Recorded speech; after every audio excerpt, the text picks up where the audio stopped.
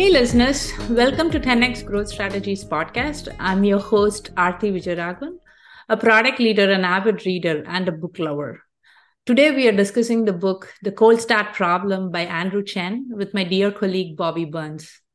Bobby is the VP of Product and Engineering at Indeed Flex and Staffing Solutions at Indeed. With over 15 years of experience creating consumer products and online marketplaces at Ojo Labs, VRBO, which was acquired by Expedia and Microsoft. Bobby helps Indeed Flex teams build technologies that leverages data to make it the fastest way to get access to work. Welcome, Bobby, to 10x Growth Strategies podcast. Thanks for having me. Cool. Thank you. Tell us a bit about yourself and your career journey. What got you to become a marketplace nerd? Okay. So growing up, I think I was always some kind of a nerd. I taught myself how to program when I was maybe 8 or 9 years old. And so throughout junior high and high school, always hacking something and just fascinated by what I could do with software. Went to university for computer science, and when I got out, I, for the first time, really questioned what I wanted to do. And engineering and coding the rest of my life just didn't appeal to me. Luckily, I was able to find the product role at Microsoft and see that side of it. And so for most of my professional career, I've really leaned into the product side of things. Started at Microsoft, first like real job, and was focused on project management software and task management. So a lot of things like Microsoft Project, which is a professional project management software, Gantt chart maker in its simplest description. And then looking at the task collaboration features on SharePoint, which we later brought to Office 365. So really cool experience, like focusing on the information worker and, small projects lasting 2 to 6 weeks, lots of documents being shared. And really at the time competing against like the Basecamps of the world and the Asanas of the world, but in a way that would scale for very large enterprises that, Microsoft Office was used to serving. Great experience in learning just how to build professional software at scale, and releasing and impacting millions of people. And then later, I decided to join what was HomeAway and what is now Verbo, and once upon a time was VRBO, and joined HomeAway and moved to Austin and really started leaning into the vacation rental marketplace space. My original focus was on all things search. So back-end search service, the geography system that determines which vacation rentals you show or don't show when the user searches for something. Later, looking at the ranking algorithm for how we display search results and the order in which we display the rentals. And joined at a really interesting time where they ultimately had to change their business model, and moving from a world where they sold search position to one that it was going to be all transaction fee based and true kind of e-commerce marketplace play. And so everything that I worked on had to kind of be overhauled for the new world and become conversion optimized. So I got to work with a bunch of really talented folks and build things like the first machine learning model in the company, build a conversion-based ranking algorithm, tune our geo system to be completely dynamic and again, optimized for conversion. And rode a wave where over the course of 2 years, I think, or course of maybe 18 months, I think we doubled in size and doubled our conversion rate. And transformed a marketplace and made some major changes for our vacation rental owners. So just an incredible experience. The last couple of years I was at Verbo, I managed most of what would be our consumer product team. So the website search, our property page, and then our native app, which also included collaboration features for large groups of families and friends traveling together and planning together. So really cool experience. And then after that, joined a startup in Austin, Texas, called Ojo Labs, where I had the pleasure of meeting you. Yeah, joined maybe 3 months before the pandemic hit, 3 to 4 months before the pandemic hit, I think. And so quickly went into lockdown, and just an incredible kind of experience of, I think we had been working on the first set of features that I kind of helped lead on our consumer experience when we joined, and we launched those in April of 2020. Mm-hmm. And when nobody was searching for real estate, we doubled our weekly active users through product changes, which was awesome. Yep. And then later that summer, we acquired a company, Movoto.com, which is where I met you.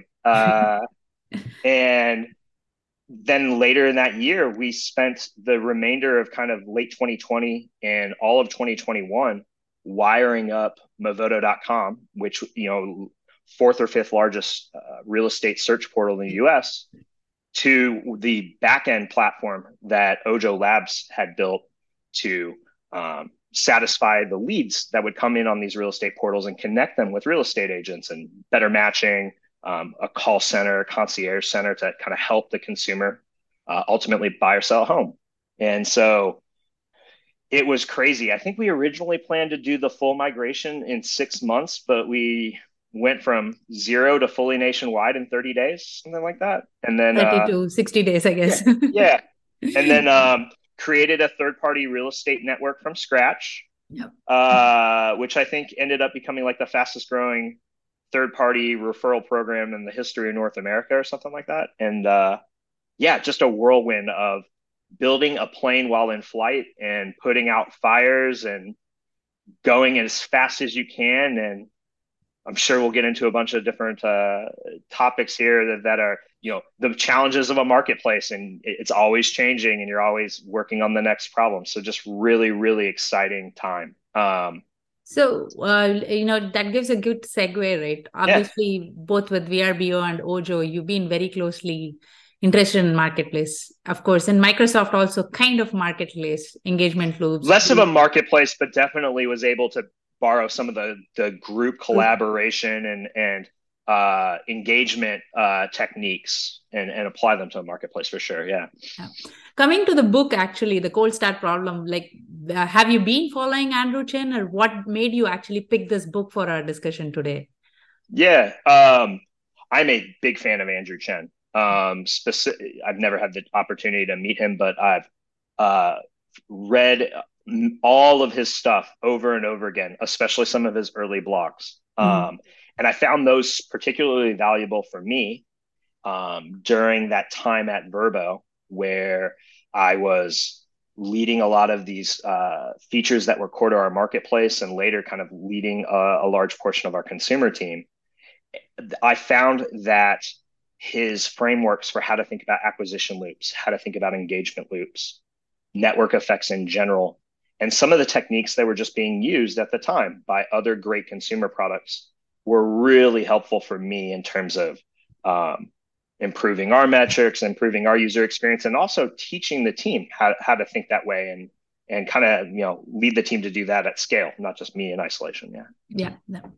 So one of the things in the book, obviously, in a marketplace, the providers are the hardest side of the network, right? Like in Vrbo, it must be your renters, Airbnb, again, home renters. In Ojo, it's the real estate agents, because they are the ones who are creating value and adding value. And of course, in things like, LinkedIn or other places, it's the content creators, like podcast content creators. So how did you think about, explain some of the things you faced in your career in terms of solving for the hardest challenges to attract the hard side of the network? Any nice anecdotes which you use principles from the book and which you applied at your work and that led to attraction of hard side?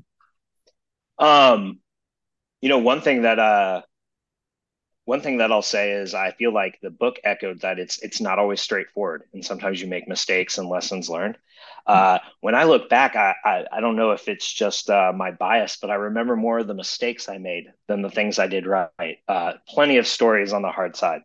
I think for Vrbo, kind of quick history at the time.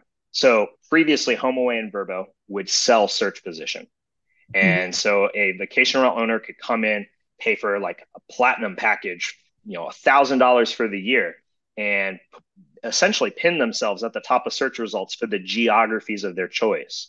And then take in all of these leads, people inquiring about like, can I rent your home? And that was it. It was kind of up to the vacation rental owner from there. And so vacation rental owners loved this. It was tremendous value for them.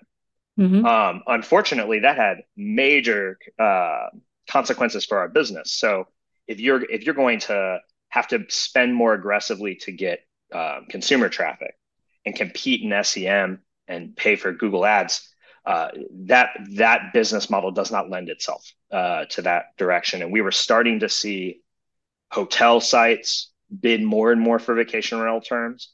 And obviously, there's that little company called Airbnb that we were competing against the whole time, and they were obviously growing at light speed. And so the decision was made to change our business model to move to more of a transaction based approach, where we would take a transaction fee, and on all the bookings would be online, much like a hotel experience. And then in that way, we could actually monetize by optimizing our return on advertising spend and bid aggressively in SEM, optimize for conversion. And so when we made that change, two things kind of happened. One is, I don't know if we ever explicitly talked about it at the time, but it actually fundamentally changed who at least was our supply and who was our demand. Might not, you could debate the hard side, but prior to that, when the owners are paying for this package, they're very much the demand, and the supply is we just give them as many leads as possible. When we moved to a transaction-based approach, it fundamentally changed. The owners became the supply. Those homes for rent are the supply, and the demand is the consumers and the transaction fee we take on each of the bookings they create. And so the hard side was the owners. And at the time, like I said, we took these owners and we were saying, hey, $1,000 or less a year, and you get all the leads you could ever want. And we had to walk them through how, if we don't change and move to this new business model, this whole thing probably doesn't survive. It was looking very dire in terms of our ability to compete going forward. And so, but from the owner's perspective, at least at first, many of the owners viewed this as a loss, viewed this as a negative. And so we had to educate them and walk them through and explain to them how this was going to be okay. And we changed our matching algorithm at the whole time. We started forcing online booking on them. And so we were faced with all kinds of different challenges about like trust and safety. Before, the owners felt like they could vet every single consumer and make that call. Now we're saying be online and be bookable online, and let us, control that trust and safety. So lots of thought had to go into how we make that okay for them. Guarantees in terms of trust and safety, all kinds of things like that. So I think from your side, right, like the way you solve the hard side is obviously the changing the business model and trying to get the value add for your owners itself, trying to make them have not just a demand, but a sure demand. And for the consumer, it's more the trust and safety, saying, if I want to go to this place with this rental, I will really get a book. This thing. So one of the things in the book they talk about is a lot of Flintstoning in terms of how a lot of things is manual or operations or a hybrid of software. Any stories from your learnings? Like, did you guys do anything like how early Reddits had links on their own by their founder? Yeah. Or not to that level, at least. I think Verbo didn't have as much Flintstoning. There are definitely times in my career as where we did whatever it took. So when we first rolled out our ML or our new conversion based sort, the data pipeline actually wasn't quite ready to deliver the results or the scores real time. And so for a couple weeks, maybe a couple months, every day, I would wake up at 8 a.m., run a new query, get the scores, and manually upload it. And you do things like that.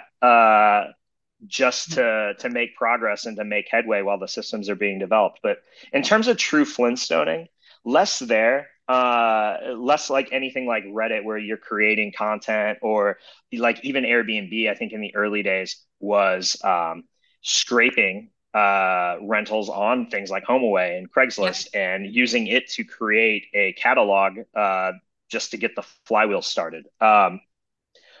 I haven't had, there might have been some Flintstoning at Ojo now that I think about it. In terms of, there were definitely things that we would try that weren't maybe ready to be done at scale, but were being done manually Yeah. by human beings and our concierges. And then later we would come through and with product be able to scale it or automate it. And so it was always this rinse and repeat behavior of, can they do things ahead of us and kind of be obsolete in that regard? Product follows it up and makes it scalable or Yes. removes the work from them completely, and then on to the next thing, right? Yeah. Yeah. Yeah. So, in terms of, one more thing about networks is, the networks are organized according to the rules. Yeah. And either in Verbo or even in Ojo, at Ojo, we were trying to figure out what is the best way a real estate agent can serve the consumer. Yeah. And in Verbo, I'm sure you touched upon some of the things where the consumer needs to have the trust that the rental is going to be available, and the renter is going to have the trust that they're going to have the, what do you say, a verified consumer who's really going to pay. So Yeah. in terms of that, right, like how did you kind of think about these rules for the networks? Any rules which you built with your teams, which kind of help them organize? Hmm.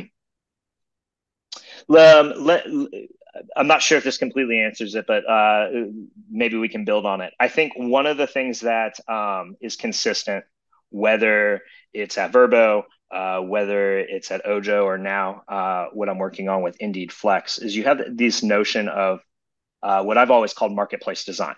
Mm-hmm. But it's thinking about the incentives or the penalties that you create on either side of your marketplace to manage it. And one of the lessons I think I've learned throughout my career, I think it's echoed in the book a little bit, is typically the carrots and the rewards Yeah. work far, far better than the sticks or the penalties.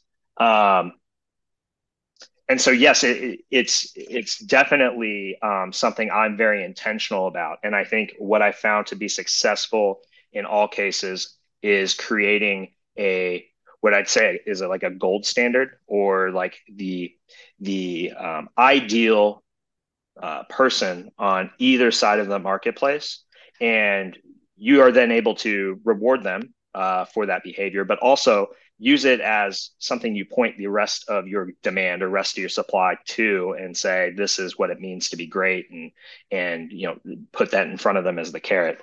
So some specific examples. Verbo had the concept of a premier partner on Mm-hmm. the vacation rental owner side, I believe is what we called it. And it was those that lived up to a certain experience level that they were delivering to our consumers. I believe Airbnb is very similar The to their featured superhost. host and all that. Yeah, Yeah. yeah, Yeah. the superhost concept. Yeah. We I don't think we ever, at least you might be in the process of rolling it out, but I don't think we ever fully got there in terms of rolling that type of third party program out at Ojo, or we were starting to around the Yeah. time I left.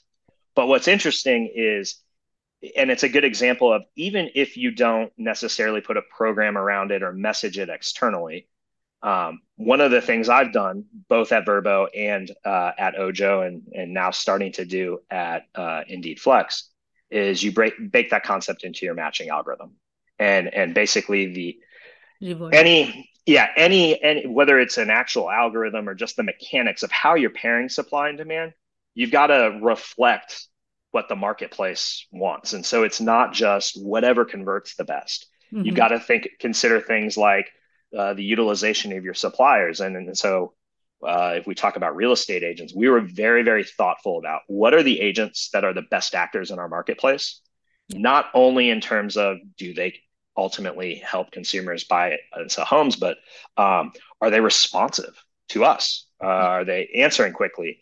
Later, in other marketplaces, you get into like, will they deliver a 5-star experience in terms of reviews? All that have to be factors that you don't necessarily, it's not necessarily a feature in terms of predicting conversion. It's something as a marketplace, you're saying, despite conversion, I'm going to either go above and beyond and incentivize or disincentivize bad behavior through these kind of like boost or penalties in the yeah. Yep. Same with eligibility. We would say, hey, things like we are going to control how much volume a vacation rental owner gets or a real estate agent gets because it's a zero-sum game. You have to, if one person is getting less, that means one person's getting more. And so you have limited demand. You have to figure out how to piecemeal that best to maximize results for the company, results for your supply base, and hopefully positive results for the consumers and the demand. And so it's create those win-win-wins, basically. It's kind of a chess match where you're trying to figure out where to move the pieces and ensure that these are all balanced as much. So one of the things, obviously, you worked in real estate and Verbo, right? And in the book, Andrew talks of, he's from Uber. So Uber is highly regional difference, and there is a lot of geography. So marketplaces, by definition, at least in the companies whom Andrew also refers, and we have also encountered, is all governed by geography. So in real estate matching, it is between consumers and agents, and what you've done in Verbo is between rentals, right? So how have you used any geo-based solutions in order to build tools for the users or something in order to either attract your consumer or the supply side in your vacation rentals, actually? So 2 thoughts on this one. One is you're right that in the marketplaces I worked on, geo is very, very important. Yep. Not always in every marketplace. One of the things I like to do, whether it's a marketplace I'm working on or advising for, is kind of take a step back and try to understand that dynamic. Is there a global network effect where I can add supply anywhere and it benefits all of the demand, or demand anywhere and it benefits all of the supply? And in a lot of ways, Verbo actually demonstrated that, similar to Airbnb. If you have a traveler come to the site, because a traveler will travel many places. And so anytime you acquire a traveler, that's beneficial to all of your supply, or at least a large portion of your supply potentially. And then conversely, you may add a supply in Austin, Texas. That doesn't benefit just the people in Austin, Texas from a demand perspective. It provides benefit to anybody potentially traveling to Austin. So you no doubt have to look at the kind of atomic network, and when you're looking at performance of a market, like really hone in on those markets. But Verbo had the benefit of, you add one to the other, it generally benefited the whole ecosystem. Ojo was a little bit different because it was a true route density network effect. Very similar to like an Uber is like, if I add a real estate agent to Austin, that does not help consumers in Houston at all. And until they decide to move to Austin, which they should, because it's much better. Not biased at all. And so I think the most important thing you can do is start by really understanding that dynamic, because you will think about things slightly different. What is consistent across all the problem spaces I've worked on, and is also holding true at Indeed Flex, where we help people get instant access to temporary work. I think one of the consistent things I found, because the tooling will differ. At Verbo, we built our geo system from scratch so that we could do really, really unique things and have proprietary data. At Ojo, we purchased third-party data that was just general census and zip code data. The system wasn't particularly sophisticated. What's consistent, though, is what we did with that data. You can build some really interesting features that look at the geo 2 different directions. So, for example, if I'm going to search on Verbo for Austin, Texas, from a conversion-based algorithmic perspective, you want to ask yourself the question, like, for a user that searches for Austin, which are the properties or areas they're most likely to book in if they're going to book a property. And in the case of vacation rentals in Austin, for those of you that are familiar with Austin, it ends up being answers like around the downtown corridor, where all the events and attractions are, or out by the lake, Lake Travis. Yeah.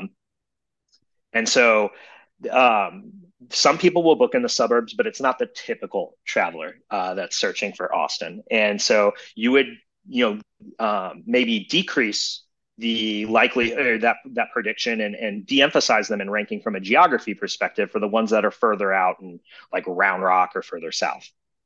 But that's just looking at it purely from a demand perspective. There's also the inverse question you have to ask yourself.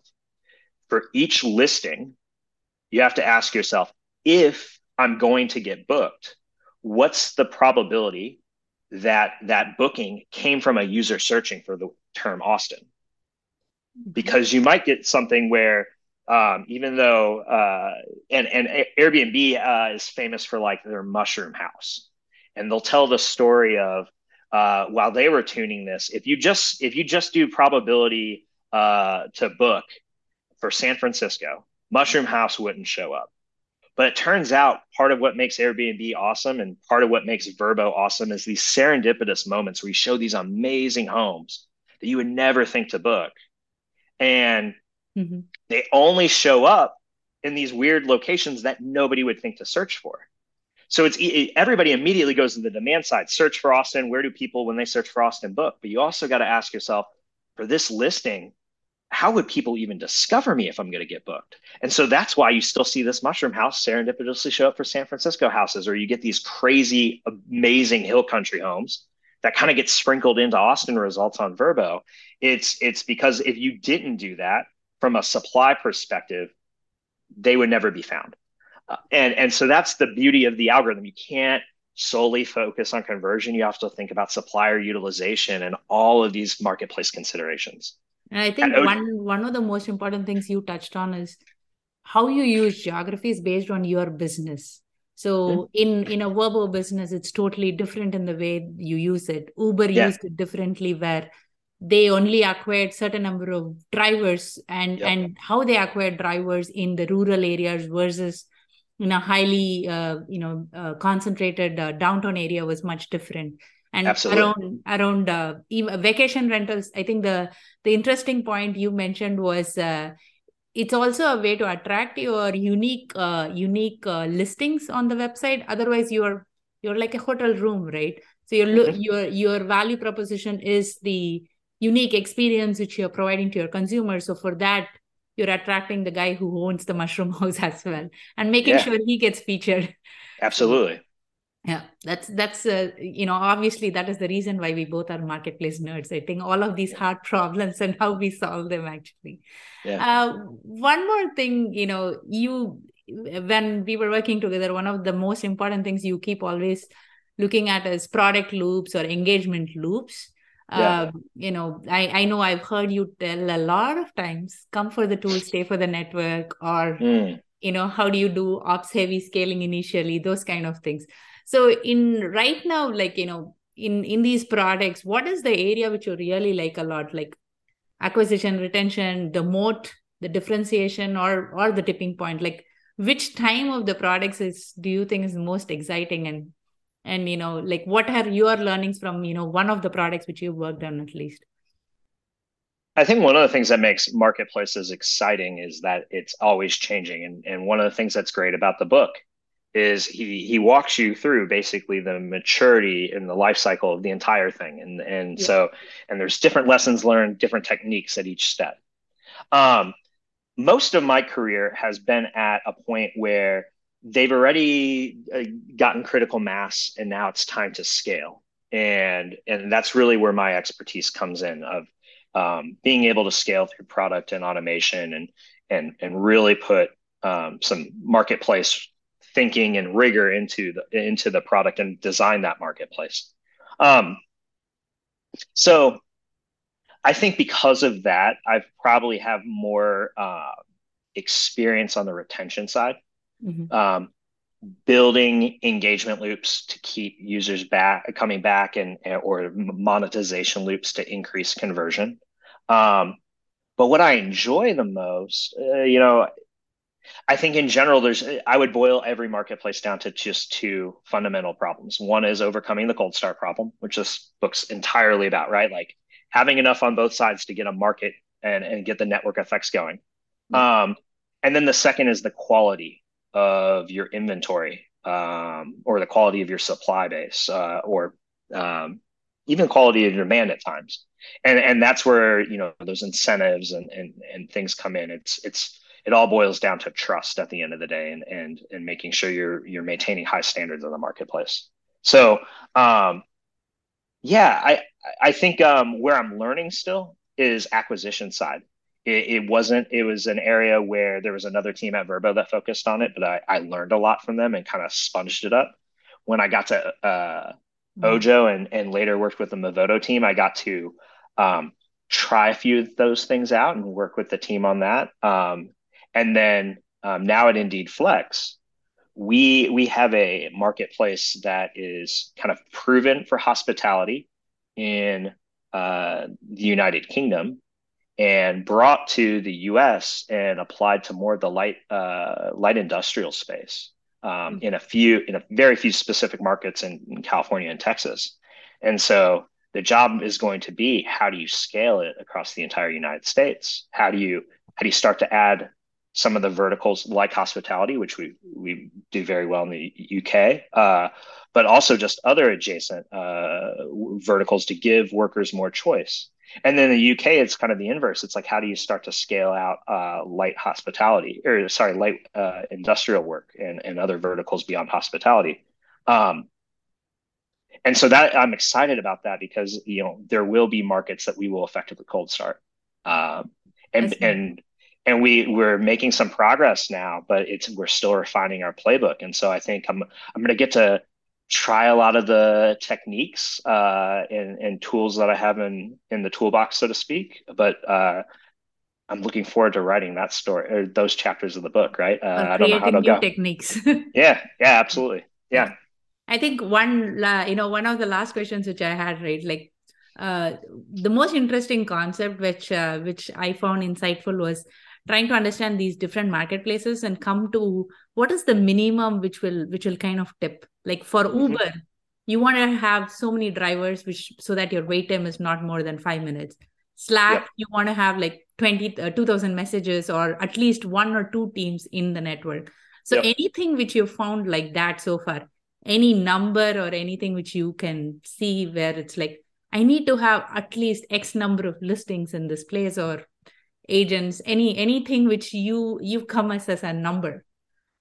With Airbnb, in the book, I believe they quote Airbnb of having 300 properties or listings, with 100 of them having a review. Verbo found something very, very similar. I want to say our numbers might have been closer to like 250 and 50. And certainly you wanted to have a review that was above 4 stars. Anything below 4 stars was death in the marketplace. And it was worse than having no reviews at all. And there was definitely benefits of getting over the single digits reviews to double digit reviews as well. And so that pattern holds true for Ojo. I remember seeing patterns of, like, there was a critical mass of agents we needed to see in a given zip code for it to effectively be like Uber, where the wait time for a consumer that needs to connect with an agent was minimal, and we could kind of always have a high fill rate. Yeah. I want to say that was like around 15 to 20, but you might know better than I do these days. It depends on the area. You know that Yeah, real estate is the local network, right? So it depends yeah, on the area there. So yeah, yeah. yeah. Um, Those are and interesting concepts actually. So. Yeah, and certainly we had to have enough. It wasn't just the number of agents for response time, but it was for the effectiveness of the marketplace and actually converting. We had to have a few like high caliber agents. Yep. And so there's a lot of emphasis on the mix of agents we had as well. At Indeed Flex, I don't know if we've fully discovered our magic number, so to speak. We have heuristics for for a given client demand, saying of posting a temporary job, how many workers we want to have to generally feel good about that fill rate. But I don't know if we've quite unlocked the what's the tipping point where number on both supply and demand that you can set up a market and go. Or if they do, that's new to me. So that's probably where I'll be spending my time in the next couple of months. Yeah, that's really good. One of the reasons I brought this up was, as product leaders, we both like metrics, defining metrics. Yeah. And in the book, he talks about these as tipping points, which eventually become the metrics in order to measure the health of your network. So marketplace is a living organism, and you need to always check your health of your network. Otherwise, you never know. The marketplace can go poof as well. So I think there are some examples of that as well in the book. So I think that was the most important thing which I liked in the book, was some of these highs and lows as well. Yeah. So cool. I think he does a great job, specifically at Uber, talking about too, avoiding the vanity metrics. Like, it's always fun to throw those in front of the team and celebrate it, but when you're actually looking at operationalizing the marketplaces, you got to be very concerned with a small set of metrics that really, really matter. Yep. So to close it out, what do you think are some of the main takeaways from the book? Which you've gone, or if you're a person who's starting out in marketplaces, what do you think is the main takeaway from the book? Main takeaway, it's hard because there's so much to it. I think that's one of the reasons why I love the book, is oftentimes I'll get asked hey, can you teach me about marketplaces, or how, and it's a great, almost one-stop shop for everything in a easy to read, condensed book. It basically gives you that perfect crash course for somebody who wants to learn about network products and marketplaces. And even somebody like myself that maybe had been at it for a while before reading it, still learned something new, and there's new stuff there. If I had to call one thing out that I would say as a takeaway from the book, specifically for product leaders, there's a lot of people out there that are pitching seminars and training programs of what I call idealistic product, where it's the company is product led and you think deeply about problems to solve and you go do endless discovery and it's amazing. And it's unfortunately, in my experience, not super practical. And people get disappointed when a company doesn't operate that way, because they have that expectation, when in reality, I don't know if that's ever ever fully realized. And so what I loved about the book, and specifically as anecdotes about Uber, is they were proudly ops led. There was none of this ego about we've got to be a product led company, even though Uber has a great product that I use all the time. It was proudly ops led, and they reflected on the ops can go do these unnatural, not scalable things to just win at all costs, do whatever it takes. And I think that's, if you're going to be a successful product leader in marketplace spaces, you have to have that mentality of it's do whatever it takes, scale at all costs. I like to, there's walk before you run. I like the crawl before you ball. You got to have that mentality and partner very, very closely with some of those functional ops leaders. Product can obviously solve problems, but it's at a different time scale and it's lagging a bit. And so you've got to respect that temporal nature of what each discipline brings to the table and kind of take a one team approach to it. Yeah.